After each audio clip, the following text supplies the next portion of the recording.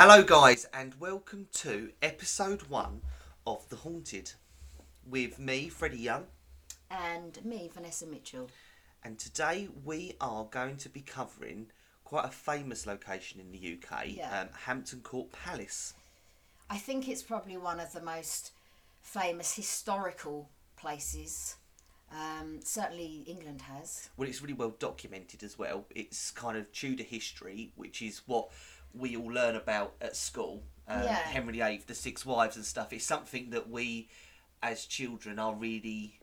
I think we've all got a basic understanding, all of us, even, those of us who aren't particularly into history, we all know about King Henry, his wives, and obviously a lot of that, so much of that, was focused around Hampton Court Palace. Yeah, so kind of, I'll talk about it a bit more in depth as we go on. Yeah. But it kind of transpires that Hampton Court Palace is one of Henry VIII's favoured places of residence. So a lot of kind of the big dramatic stories that we know from that time period are all centred around that location. So yeah, but also all of his wives lived there at some point or another. So that's quite an interesting fact. It wasn't that just it was Henry's place. All of the six wives would have been in there at some point. And obviously, as we know, that didn't end well for a lot of those, so to say the least. off with her head. I think, off the bat, Hampton Court Palace, my initial kind of thoughts and of what I know of it already, is everyone knows that really, really famous image of the kind of hooded figure opening the fire exit doors. Yeah.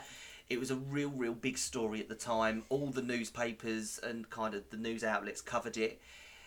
I think the interesting thing about that picture, like you say we've all seen, is that when you go a bit deep into that story, those doors had opened like that at the same time 3 nights on the spin. It was only the third night they caught the ghostly hooded figure. So that was obviously something that 2 nights was taking place, and on the third night, I know we all see just that one picture, but actually the fact is there's a bit more to that story. Yeah, it happened 2 nights before. But I think apart from that, there isn't really any other ghost stories that kind of spring to mind when I think of Hampton Court Palace. It's not like that's definitely the main one. It's not like your Borley Rectory or anything like that. It's still a really famous location, but it's famous for more than just its kind of paranormal history. Well, the reason that one springs to mind automatically is because it's so well documented, because of course they had the photograph that was caught on CCTV. So I think that's why for all of us we remember that, and of course we're going to discuss the other stories behind Hampton Court Palace, but that one certainly is in everyone's memory because of course it was so well documented at the time. It is, and I think I was quite surprised actually when I was doing the research for this episode about some of the stories and kind of looking into a little bit more of the history as well, because although we've said we're aware of the history and we know that there's a really rich history, it's not until you really look into it that you kind of realise the kind of magnitude of what happened in that, I say in the house. It's a great big palace, but a lot of kind of England's most important moments have happened there. I mean, when we talk about residual energy and stone tape theory, which we will go on to discuss, but as if time replays itself. When you think about the wives, Jane Seymour, I think Jane Howard as well, Catherine Howard, Jane Howard, I think. Catherine Howard, sorry, Jane Seymour. They spent their last minutes and hours there. It's. And I wonder as well, because Hampton Court Palace is quite well known for its kind of reenactments. So everyone's in traditional costume, and they'll go to the areas that these things would have, and they'll reenact. Replay it, yeah. And I wonder if that plays a part in the activeness of the haunting. Yeah, I should imagine it would, because let's say, for example, let's just say right now, for argument's sake, that King Henry or some of the wives are there. If they see that replaying, which obviously, if we agree now, if we say, let's just say, for example, they were there, they see that replaying, of course it is going to trigger some sort of activity, because they're in their clothes, they're replaying what happened to them, and of course it makes sense. It definitely would have, triggered, more activity from them. Well, with that and with our first impressions, let's get into it. So I'm going to start off and give you a whistle-stop tour on the history of Hampton Court Palace. Yeah.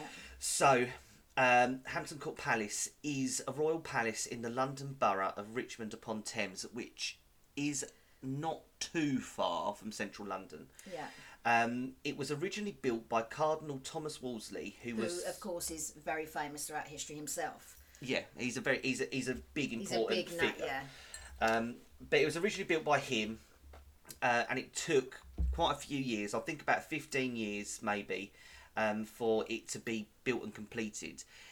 In that time, the Cardinal has fell from favour from King Henry, who's got quite the temper on him. Of course. And so, in a bid to kind of claw back his status and standing with the king, gifted him this great big grand and magnificent palace. So like I said before, it transpired that it turned out to be Henry's most favoured residence. So it's where he'd want to spend his time, it's where he'd want to be. Well, of course, and it's a stunning building and the grounds are stunning. So yeah. I've never been. Have you been?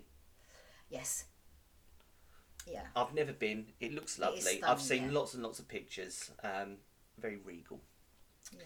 So obviously, like you've mentioned as well before, all of Henry's 6 wives would have lived there at some point. Yeah. 3 of them either died or were imprisoned there.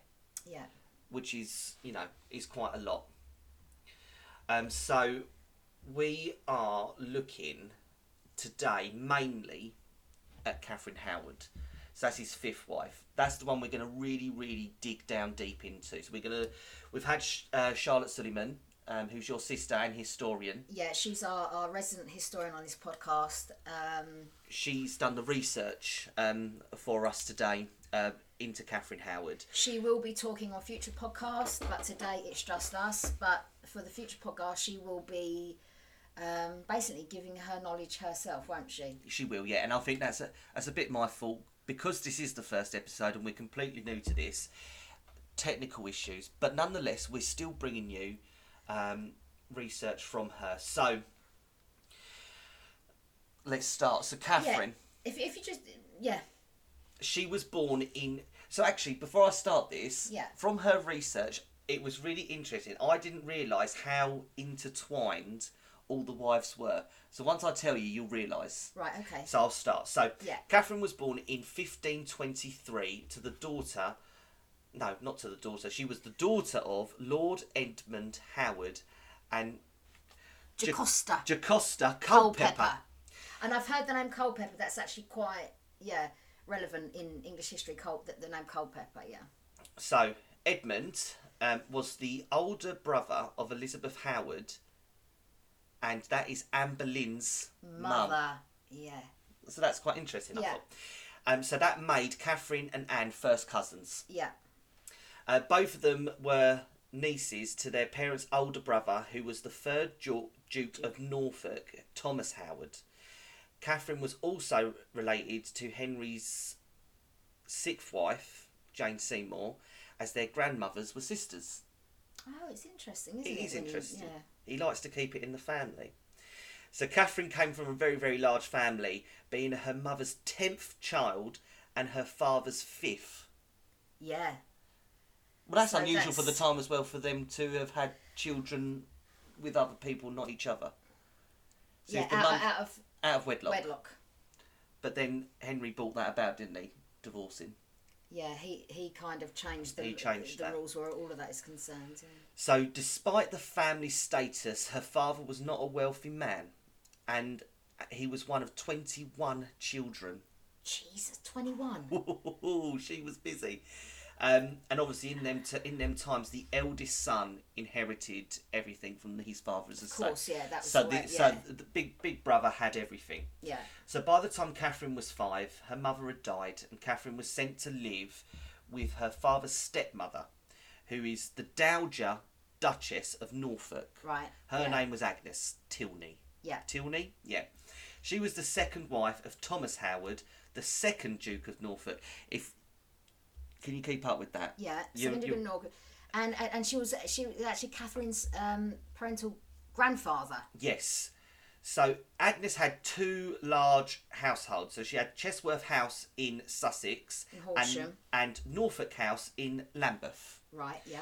Agnes spent much of her time in court and seemed to provide little supervision, which became a key element in what became Catherine's later downfall. Okay. Because she was a little bit of a hussy, by all accounts. Well, a bit harsh, but... Bit harsh, but, yeah. but factual. So, while living in Horsham in 1536... the teenage Catherine received music lessons from Henry Mannix. Okay. His age at the time is not known, but most agree he's likely to be in his mid-20s to mid-30s. Okay. So an older gentleman. And in those times would have been classed as older because, of course, they didn't live the extent of life that we do now. So To be fair, yeah, so he's normally in their 40s to 50s. Well, I was going to say, he's a bit more than middle-aged then, isn't he? Yeah, he would have been in those days, yeah. And just because he was kind of teaching music and stuff, he was quite low in status and was not an appropriate match for Catherine. Later in life, Catherine admitted she had allowed Mannix to touch the secret parts of her body. Oh, Lord have mercy. But under his persuasions, and she being too young to resist or know any better. Yeah, so that's something that is quite delicate, we say, because, you know, Well, if that was the case, obviously he'd taken advantage of his position, and her being a young girl. That so if certainly she's wasn't born her, in her fault. 1923, a little bit, she'd have been 15 at the time. Yeah, that's right. Yeah, no, that's way too yeah, young. no, it should wait. Yeah, no, Even by their standards. Yeah, that's wrong. Yeah, yeah. So by spring 1538, Catherine stopped all contact with Mannix, and by now the 15-year-old Catherine had caught the eye of Francis Derham, and he was a secretary working for her guardian, the Duchess. Okay. So still a member of staff. Yeah. But then they weren't. It's not like they were allowed out, so they would have only been confined to there. They wouldn't have found people of, you know, mutual, you know, interest. You know, that they weren't, people like that weren't allowed out in those days, were they necessarily? Well, yeah. So a lot of things would have been kept within the household and the land. Well, she was very fond of Francis Derham. Yeah. And they were known to refer to each other as husband and wife. Oh, okay. So, there you go. So, Catherine denied having a sexual relationship with him, and their relationship come to an end when a jealous Mannix, so he was the music teacher, right. he wrote to the Duchess advising that she visited her female charge's bedroom half an hour after retiring, saying she would see which shall displease you. Now, I don't know what that means. Okay. The relationship came to an end when a jealous Mannix wrote to the Duchess advising she visited her female charge's bedroom half an hour after a client saying, would see which displease you. Now, it's a shame we haven't got Charlotte here. Because she would be able to answer these questions and understand this. Now, okay, I'll tell you so what we'll do. On. We'll add that right at the end.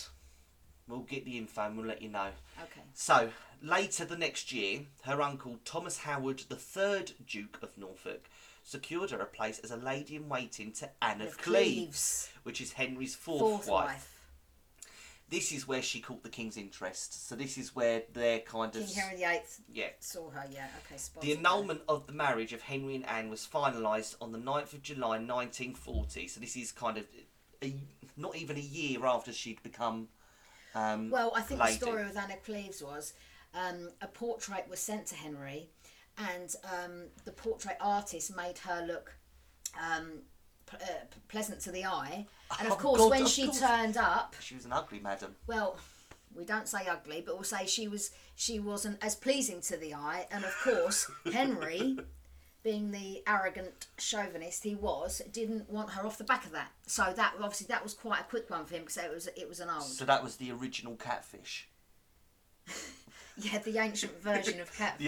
The ancient version of catfishing, Anne of Cleves. I wonder what happened to the artist. He probably got executed for lying to him. Or something, yeah.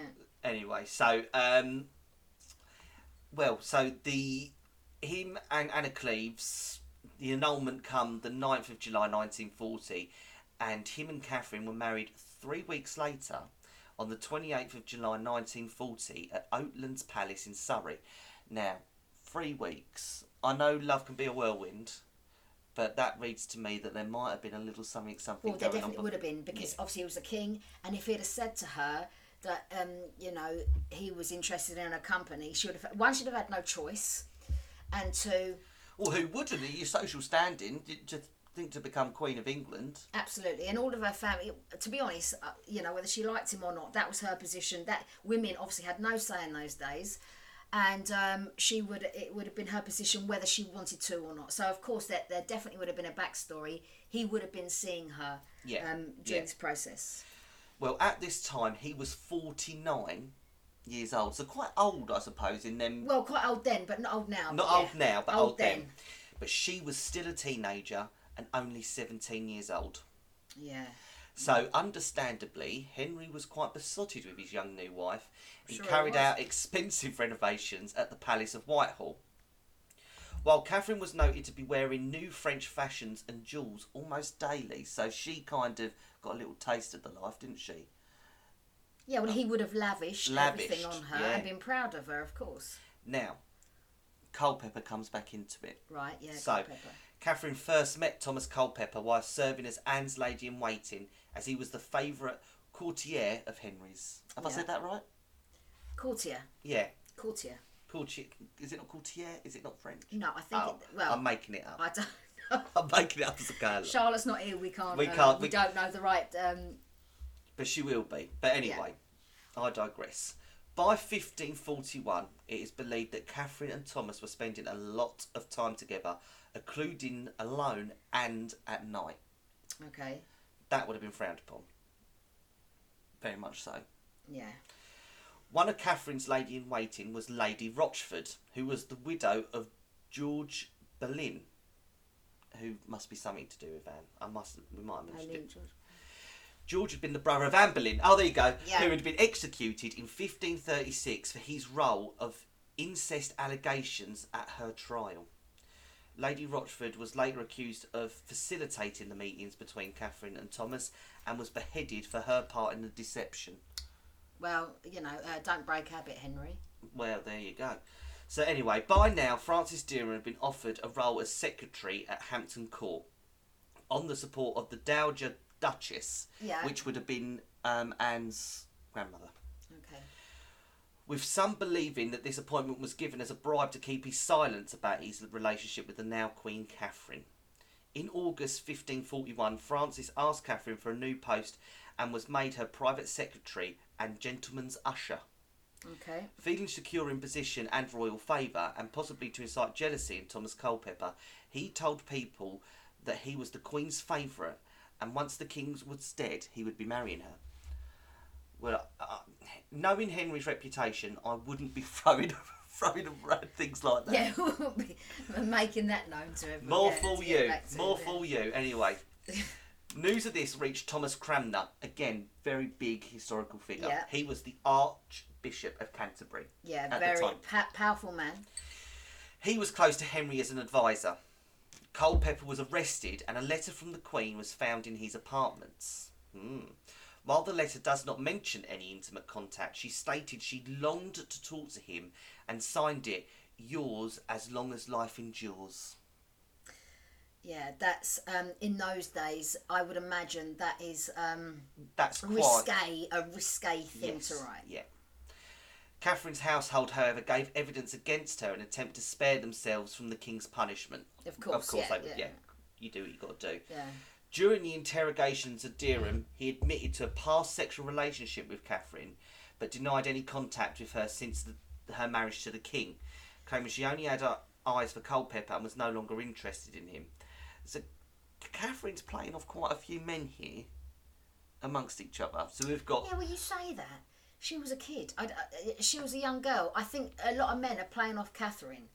I'll say the opposite. I think she was a young woman in a world she didn't understand. She had no control of, a world that was ruled by men. And I think, if anything, they were and coming to her. ultimately, what we have to remember is history in then times was written by men. So, of course, she'd have been written unfavourably. Yeah, So of course. so I don't what we buy- know yeah. of her now is. Listen, she was just literally, if it had been in these days, she still would have been at school. So Of course she would. let's be Yeah. honest, she was in So a let's world not she give didn't Catherine understand. a hard time. No, Yeah, you are right. You Yeah. are right. On the 1st of November, special services were held all over England because it was All Saints' Day to give thanks for the good life he led and trusted to lead. With his new wife, and it quoted as the jewel of womanhood, the following day, All Souls' Day, the King was praying at the Chapel Royal at Hampton Court when he received the news of Catherine's alleged infidelity. Left by Cranmer a sealed letter to the King in his pew. The letter claimed Francis Derham hath lied in her bed in his doublet and hosed between the sheets 100 nights, and that Mannix knew a privy mark of her body. Do you know what? Excuse me. This is what annoys me when you go back and read things like this. She was a kid. Obviously, there was all the power play here. It was politician. Everyone wanted it, you know, and she was probably to be completely honest, stitched up at every point here. Oh, of course she would have been. She was just a girl. She was a young girl who Easy didn't have, target. Yeah, she was, and for 100. No, listen, there was never 100 nights because of course. Well, there wouldn't have been time. No. God. With Henry's visits. Jesus, there wouldn't have been any time. To be honest, when you're reading this like this, it's actually quite sad. It's quite sad she was put in such a horrible position where she was a young girl and she never had a And say in ultimately, any of her this. face probably didn't fit. So you got Henry's advisors thinking, right, well, that don't suit me. So I'll do what I can to off. If all it took was a letter, well, listen, people in those days. Because all of them had an agenda. They all wanted to be the next best thing. They all wanted to keep their social standing, their footing, get the money. And if we're going to be honest, more the men had the agenda than the women because the men had the power. Well, the women ain't got. They can't do anything. They had nothing. Yeah, they've got no nothing, say. yeah. So it's actually reading more as a sad story. Well, this is interesting. At first, Henry disbelieved what the letter told him, claiming the allegations rather a forged matter than of truth. Of course, because if he had a brain in his head, he would know that they're that all would out be to. the case. Yeah. But agreed it should be investigated secretly to protect the Queen from any scandal. Yeah. Now that surprises me with Henry. He didn't mind a scandal, did he? But he obviously quite liked her. In the initial thing to keep it all hush hush and. Well, because... Or is that out of embarrassment for him, do you think? No, I think common sense... He was 49, she was 17. Well, he's had how many wives before? Yeah, exactly. Right? He ain't a silly man. I think with him it possibly would have been a case of embarrassment kicked in because obviously initially he's said okay, let's keep it hush. He obviously hasn't believed it, but he's an arrogant man. He's the King of England, and when he's getting attacked from the side by these people, his pride is going to kick in at some point, and obviously it has. Yeah. So questioning was carried out on the 5th of November of Mannix and Derham, and by midnight Henry had his evidence. The next morning, without seeing his wife, he went hunting, and that evening left Hampton Court, leaving behind Catherine, who was still none the wiser. The 18-year-old Catherine was questioned at Hampton Court on the 7th of November 1541. Shortly after, the whole court left Hampton Court Palace and left Catherine and her staff behind. The question centred on if Catherine was already bound to Derham before her marriage to Henry, and if so, the marriage could be annulled and Catherine exiled. However, Catherine refused to choose this defence and always maintained any sexual relationship with Derham was not consensual, and Henry did not seem to want this as an option either. Catherine told all and begged for Henry's mercy, and he agreed to move her to Sion Abbey in Middlesex. So on the 14th of November, allowing Henry and his court to move back to Hampton Court Palace because he likes it. Yeah. Culpeper was also sent to the Tower and all his goods removed. Catherine remained at Sion House until the passing of a new law on the 7th of February 1542. This stated it was a crime punishable by death to fail to disclose to the king within 20 days of marriage her sexual history or incite anyone to commit adultery with her. That's a very specific law. Yeah. Designed just for her. Goodness. Well, anyway. We're going to go back in time a little bit. So on the 1st of December 1541, Culpeper and Derham were convicted of high treason and sentenced to be hung, drawn and quartered. Hung, drawn and quartered. Poor Gits. Both men positioned the king to have their sentence reduced to beheading. Well, because yeah, of course that was a better option. Yeah. But it was refused. So they were hung, castrated, disemboweled, Whoa. beheaded, and then quartered. Oh, so they got their beheaded in, but not before. Yeah. Right. Both of their heads were displayed on London Bridge for at least the next 5 years. What? So that was how much of a grievous crime this was. 5 years. Well, because I knew they put the heads on the spikes and that as a warning, but 5 years. Well, they would have been skulls within years. So yeah, obviously it was a very important, serious thing. Let's cut to the chase and let's get to the actual final demise. Well, let's just go. So, unfortunately, poor Catherine, because the new law passed, there didn't have to be a trial. That was the king's doing. On the 10th of February, she was taken, screaming and manhandled to the Tower by boat, passing under London Bridge, where she'd have seen the rotting heads of Derham and Culpeper. You imagine that, an 18-year-old girl kicking and who screaming, had knowing no what's going say on in this life or this world, and everything was out of her control. You know, it's horrific at best. She was beheaded at the Tower of London on the morning of the 13th of February, after spending the evening practising how to place her head on the block. Oh, how awful! Because everyone, of course, would have gone to watch. It was a big public spectacle. Yeah, it's just... But she was buried in the Tower grounds near Anne, her cousin, so Anne Boleyn, his second wife. So she was...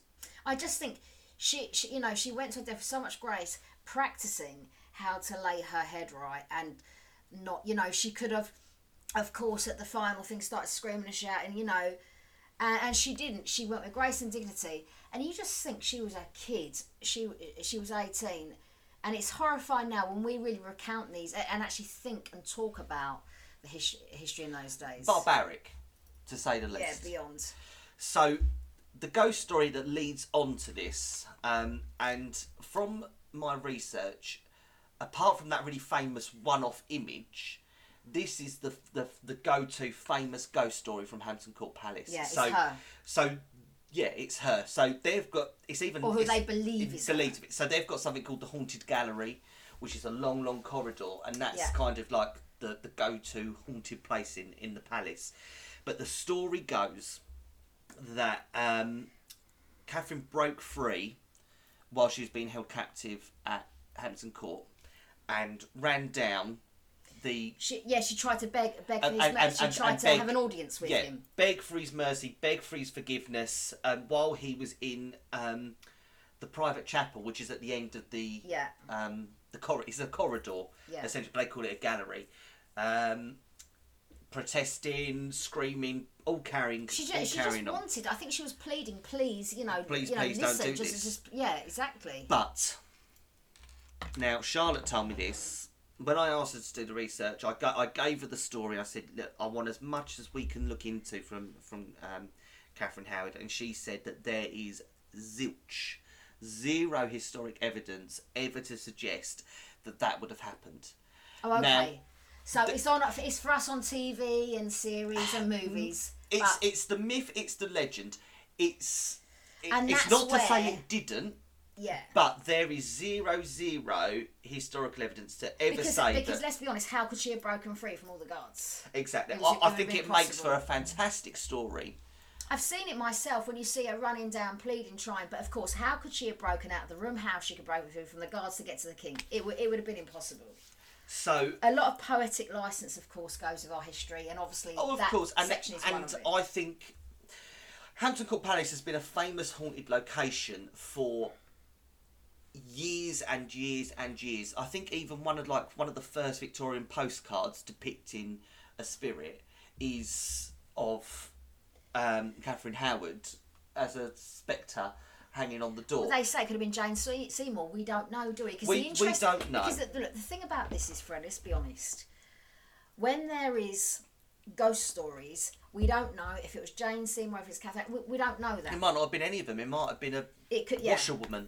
Yeah. You don't know. We don't know. We assume it's Catherine Howard because she was, in part, one of the most famous stories connected to or most famous deaths connected to it. And I think But it could have been... the nature of the haunting fits nicely with the story and the backstory. So and our movies, yeah. Yeah. So what is often seen, heard, and experienced in the haunted gallery is kind of spectral screams, people feeling uneasy, rushing footsteps of someone running along the corridor. They often see a female lady dressed in white, running down the gallery towards the royal pew, which is where Henry would have had his private mass almost.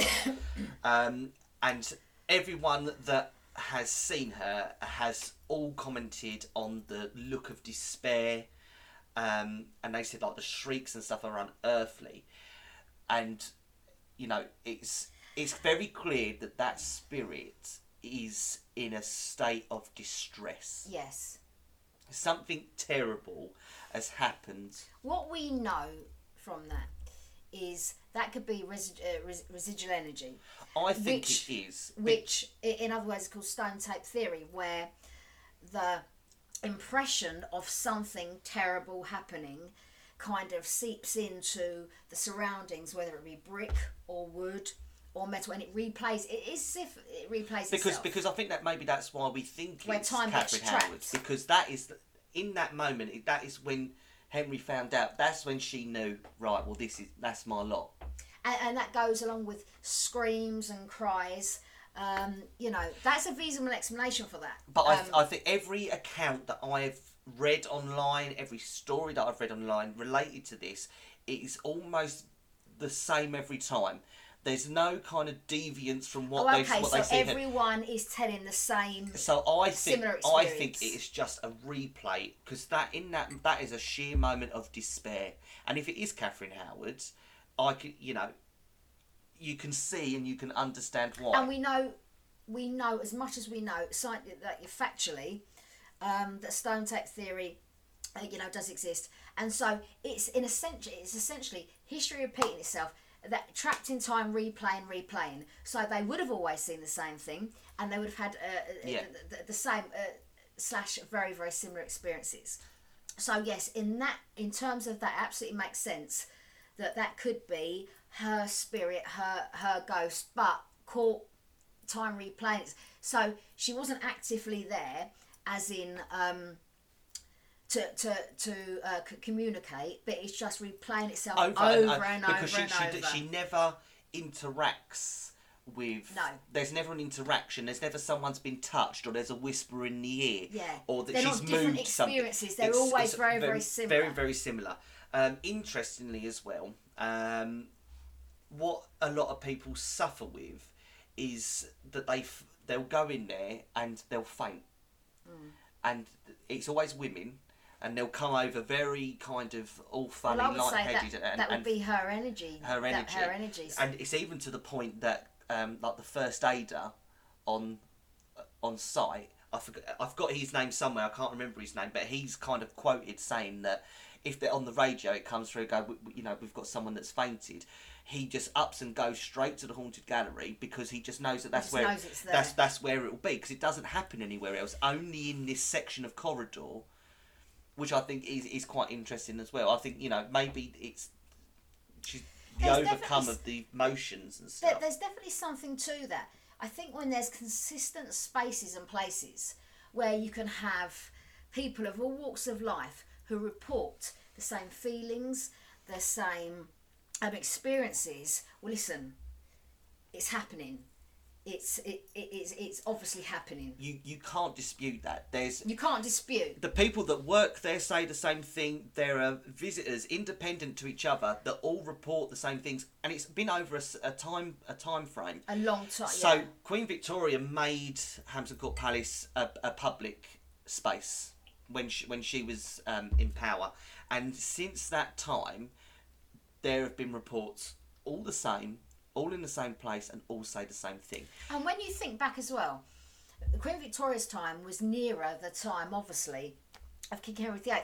So if anything, those experiences would have been stronger, because obviously years and years elapse, and I'm not saying but it gets weaker over hundreds of years. So you could have imagined, actually, back in Victoria's days, that would have been happening more prominently, or maybe more stronger. And it was the rise of spiritualism, and people would have been more aware of what was happening and what was going on. Of course, the Victorians were. Well, huge enthusiasts. That was the way of life, the way to be. That was accepted as just, parlour games was a Ouija board in the Victorian days. That was accepted. And so we're going to move on from that. So just a quick shout out to our Instagram.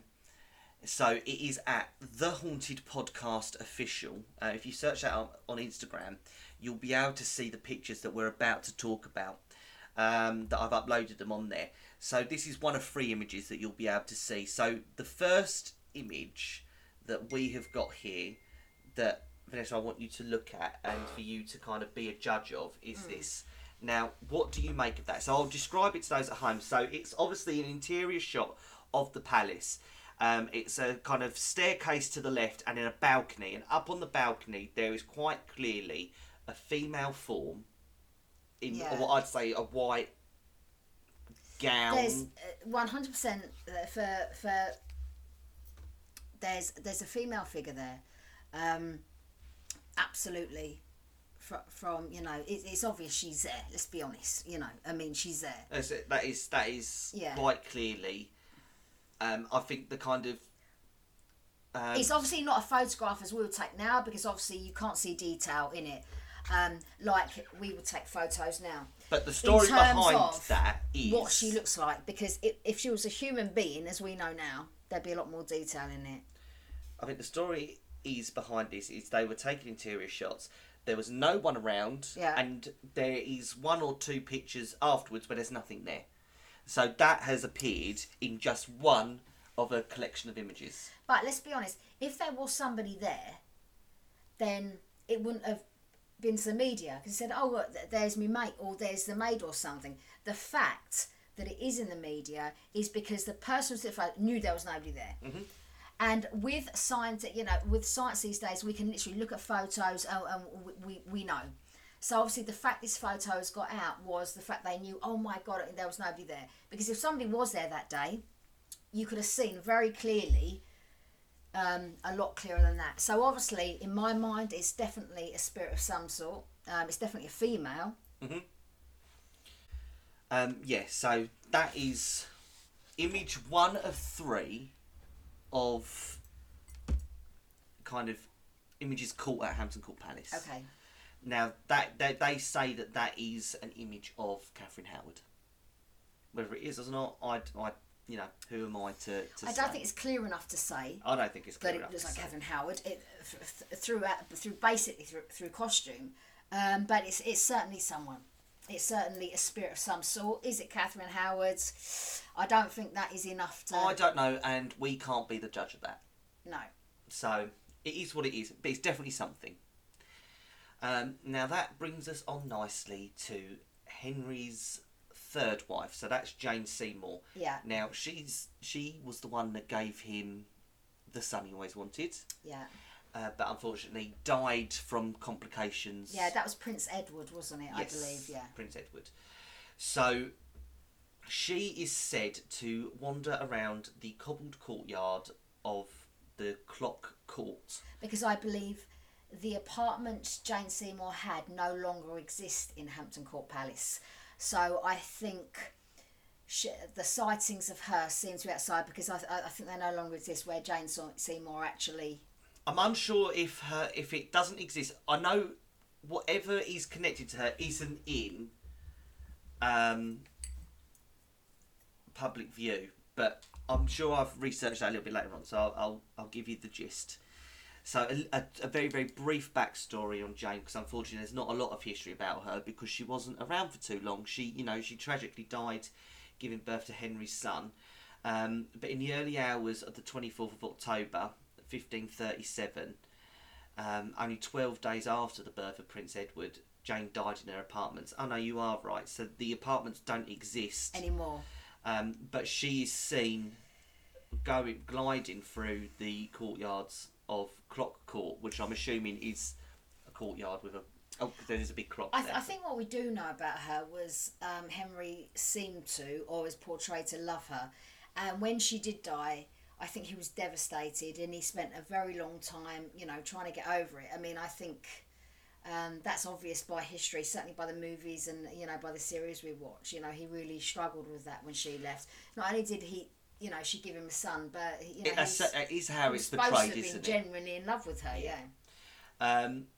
But yeah, she's meant to be seen on the anniversary of the birth of Edward, and she's seen as going across the courtyard and ascending the stairs leading to the Silver Stick Gallery, dressed in a white robe and carrying a candle. I think that the stairs she's supposed to go up led to the room where she'd had her son and died. Edward and died. Yeah, I think that's where his nursery was. That's right. It's something connected to Edward. No, you are right. And so that's kind of another little small snippet of another ghost story, a famous haunting of one of Henry's wives. Again, very sad, very, very tragic. And that's... I think the problem is with Hampton Court Palace, as far as my knowledge is, investigative groups aren't allowed in there, so we can only really take off things that have happened accidentally to people. Nobody's actually gone in there to research, actively seeking. It's just things which I think, if anything, gives it a little bit more mystery, provenance. Well, because provenance, right? But these people aren't actively seeking. When you go to Hampton Court Palace, you're not going for a ghost hunt. You're going to be for historical reasons. For historical reasons, and when these people have all these weird and wonderful things happen to them, it's interesting, I think. Yeah, and it's obviously is happening to them. I don't doubt that. Oh, of course. So we are moving on now to a lady called Sybil Penn.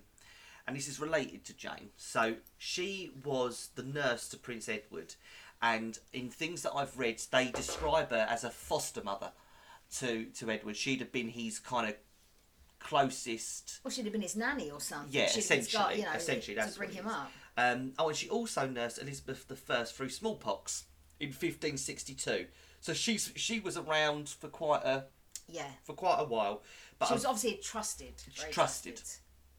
But unfortunately, she died from smallpox herself shortly after nursing Elizabeth. Yeah. Sadly, she probably called it off Elizabeth. She probably did. Yeah. But Sybil is buried at Hampton Church, and according to palace officials, her spirit was disturbed in the 1800s when the old church was pulled down.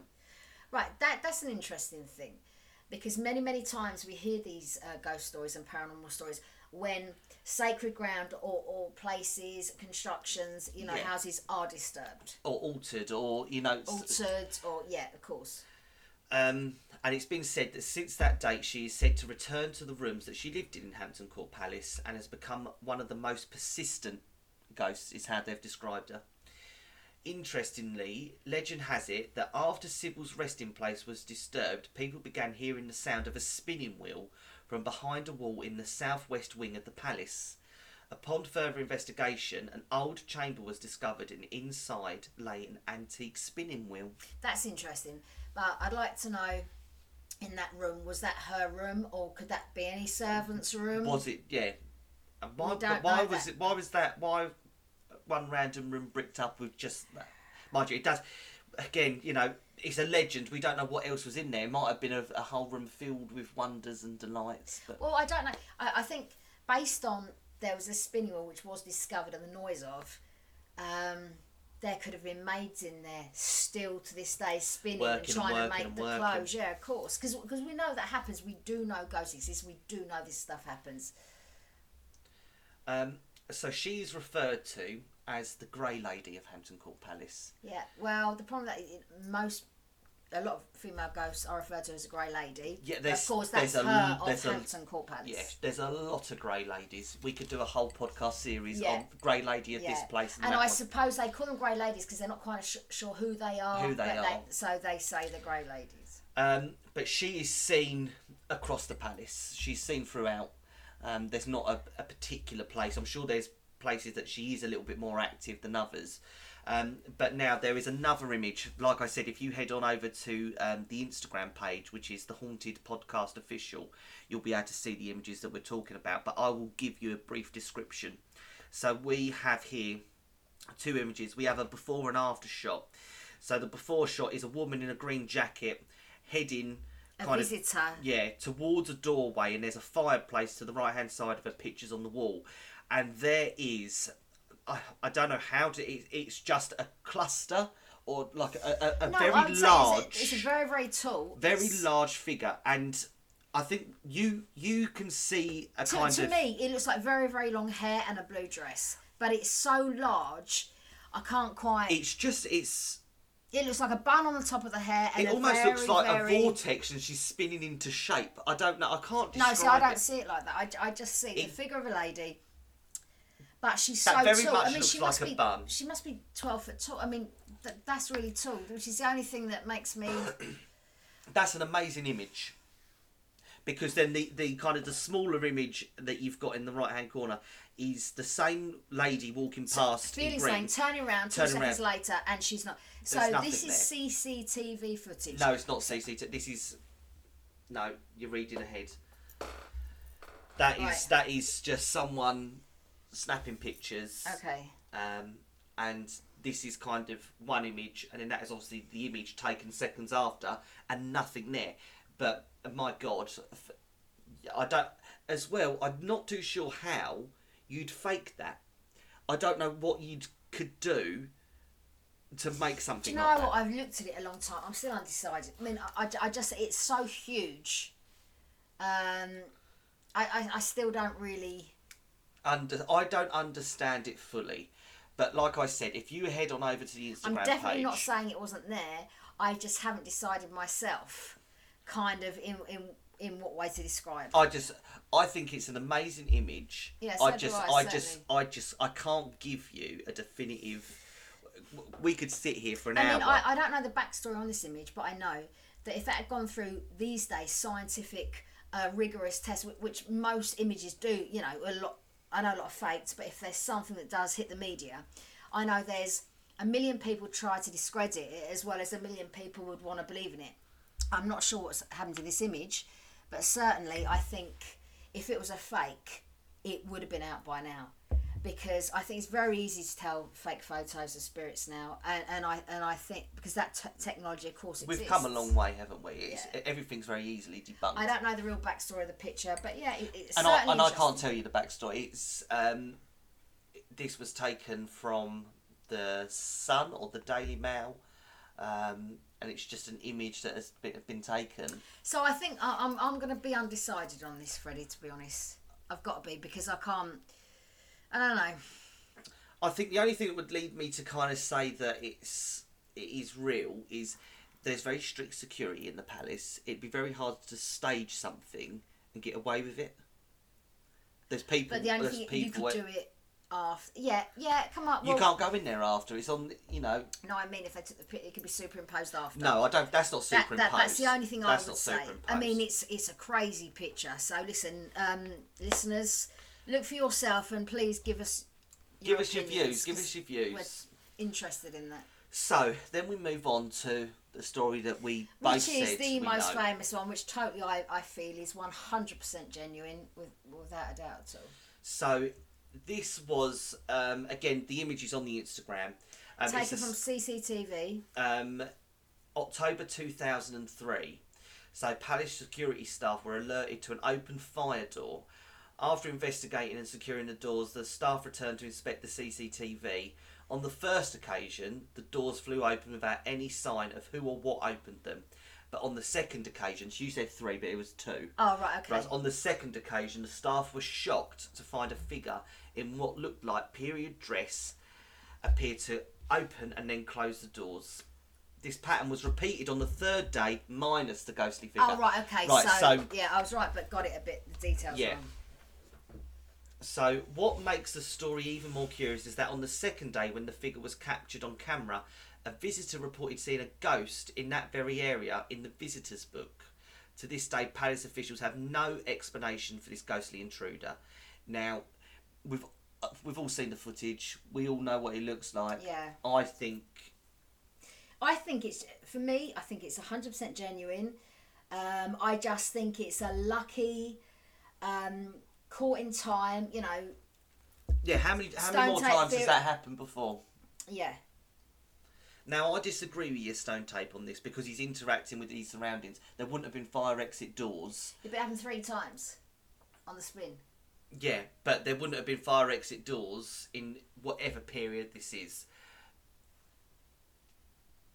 So you're saying you think it's an active... I think he's intelligent. Intelligent. He's shutting the doors. Yeah, because he's interacting with his surroundings. Now, if they were original palace doors... Yeah, I mean, I get that. Yeah, of course. That's yeah, absolutely. I think then I would probably agree. But if it was like the change in the guard, it happened every time. Yeah, every time, then...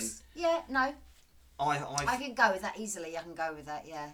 Now, I think when it first, if I remember right, I think when it first came out, everyone was going, "Oh my God, they've caught Henry VIII." I don't think that's Henry. No, it's not Henry. That's not Henry, but that is definitely.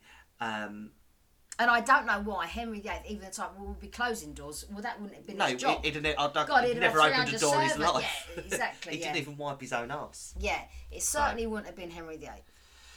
So they are your kind of whistle-stop tour of some of the most famous hauntings from Hampton Court Palace, and the ones that are kind of most spoken about. I've watched a few documentaries leading up to this about the history of Hampton Court and the ghost stories, and they're the ones that are always covered. Do you know what I'd really like to hear though?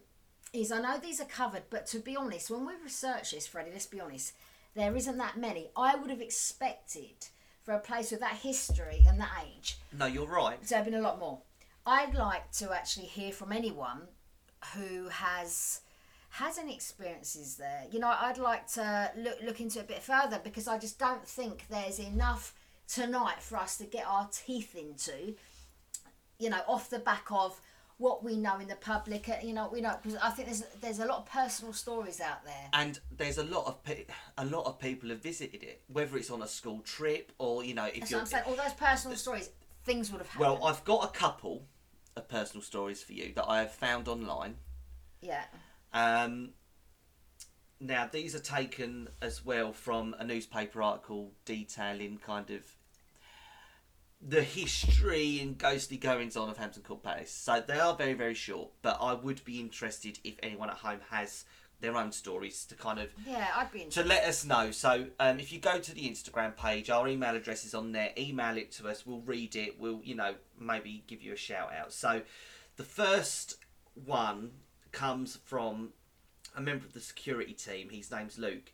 And he has said that at 3 a.m. he had to go and accompany an engineer to check a fire alarm in the Fountain Court. They both heard the sound of footsteps running away up a flight of stairs where no one should have been. On another occasion, he was in the cafe late at night and 2 plates began to shake on their own. Yeah. Not out of this world. I can well imagine it happened. Absolutely. I would think that would be normal in a place like Hampton Court Palace. Now, that'd be normal my activity. only thing is as a member of the security team, you're there late at night. I could imagine that they might have some, not better stories, but... Stories that maybe we don't know about yet. Yeah, but that is, you know, it's not too out of this world. You know, if we look at any haunted case, there's going to be footsteps and plate shaking. So, this one is the one I was really interested in. Yeah. So, there is a man, I don't know if he's still there, but it's Chris Gidlow, and he organises palace events. And he had contacted psychologist and paranormal expert Richard Wiseman to arrange a ghost hunting session for the visitors. Soon afterwards, a mysterious fax in wobbly writing appeared on Chris's machine, and it said, "You're messing with forces you don't understand. Don't disturb the Red Room." Right. Now, no one other than Chris and Richard knew what they was planning, and the palace apartments that they was planning on doing it in is hung with red fabric. But nobody knew they would be in there. No, just them two. Now, I think that's really quite scary, Can you imagine arranging that and then your fat coming out? Well, you know what? I think from my own experiences living in the cage and my own experiences from a child, I think everything is possible. And I don't discount anything. I just have to try and look at it. So, especially this podcast a bit more skeptically. But I would definitely say that, I think it's possible, absolutely, that they can do stuff like that. They can, and I'd they can manipulate electronics. Technology, of course, yeah. Of course they can. Yeah, of course they have the power to do that's that. Why that's why we detect them with kind of EMF readers and stuff. And EVPs, because they know how to use electrical. So, I'd say that's, definitely a wow story, a bit of evidence. Now, I'm going to give you a little bonus fact. Yeah. Fact of the evening. So, the reason that ghosts often appear in a white sheet is because they are wearing the death shroud, in which many 16th or 17th century people would have been buried in. And a shroud would have been tied above and below the feet, and your standard Tudor ghost would undo the bottom knot so they could walk around. This is fascinating, because what it says is, we perceive, a lot of people to perceive. That is your traditional ghostly image. With the sheep. Now, when you say that, because in those days, they would have, just say that again to me, Freddie. That they had appeared in a white sheet because they're wearing the shroud. The shroud, that which they would have been buried in. Yeah, of course. So that's... I think it's interesting. It's an interesting historic backstory, let's say that. And it gives us an understanding of why that is our traditional ghostly image. Because if we take it, which we do, a lot of our ghost stories from hundreds of years ago, and they say, ooh, it was a white sheet, and that's when obviously it started being more popular and publicised. If that was, if they came back like that, that would absolutely make perfect historical sense. Yeah. To their beliefs and how they believed they would come back. So that is your little interesting fact to end. Yeah, I think that's end our first episode. I hope you all enjoyed it. So that was a whistle-stop tour of Hampton Court Palace. I'm sure if I dug a little deeper, there'd be more. But they're your main go-to stories from the palace. There's enough. And what we hope to gain from this podcast is to find more stories, and people contact us, and the stories that we don't know, the stories that aren't known. We'd like the more in-depth stories, and the stories that nobody thought to go to the media with, or put out on the internet, because there's many of those. And I will put our email address in the description of this episode. It's on our Instagram page as well. So if you do want to write in, it doesn't even have to be about Hampton Court Palace. If you've got a ghost story that you want to tell, us, we can feature it. We can. Yeah, if you want guidance, if you want advice, talk to us, ask us. I think when we decided to do this podcast, we decided we want it interactive. We want it to be us and you. We want to hear your feedback, and we want to investigate and explore and try what we can, and reciprocate your feedback. And I think we both, it's our first one tonight, so of course it's our, we're playing it by ear for a little bit, but... Yeah, and we're learning this ourselves, so, join us on the journey, join us on the ride. Please join us on the journey, because it will get better. It will get better, I promise, once I've got it all down, because listen, I can't even plug in a SCART lead. You're so very lucky that I managed to plug in a microphone. But yeah, so that was our first ever episode. If if you're listening to this, you're listening to a little slice of history. Well, yeah. Podcast history. You never know. So yeah, over and out from us. We hope you have a very good week and look after yourselves and stay safe. And Absolutely. We will see you very, very soon with another famous haunted location. Yeah. I don't know what it's going to be yet, but we'll be back with one. And if you want to give us suggestions, please do. Because this is about you and us. This isn't just about us, This is about all of us. Thanks, guys. Bye for now. Bye for now.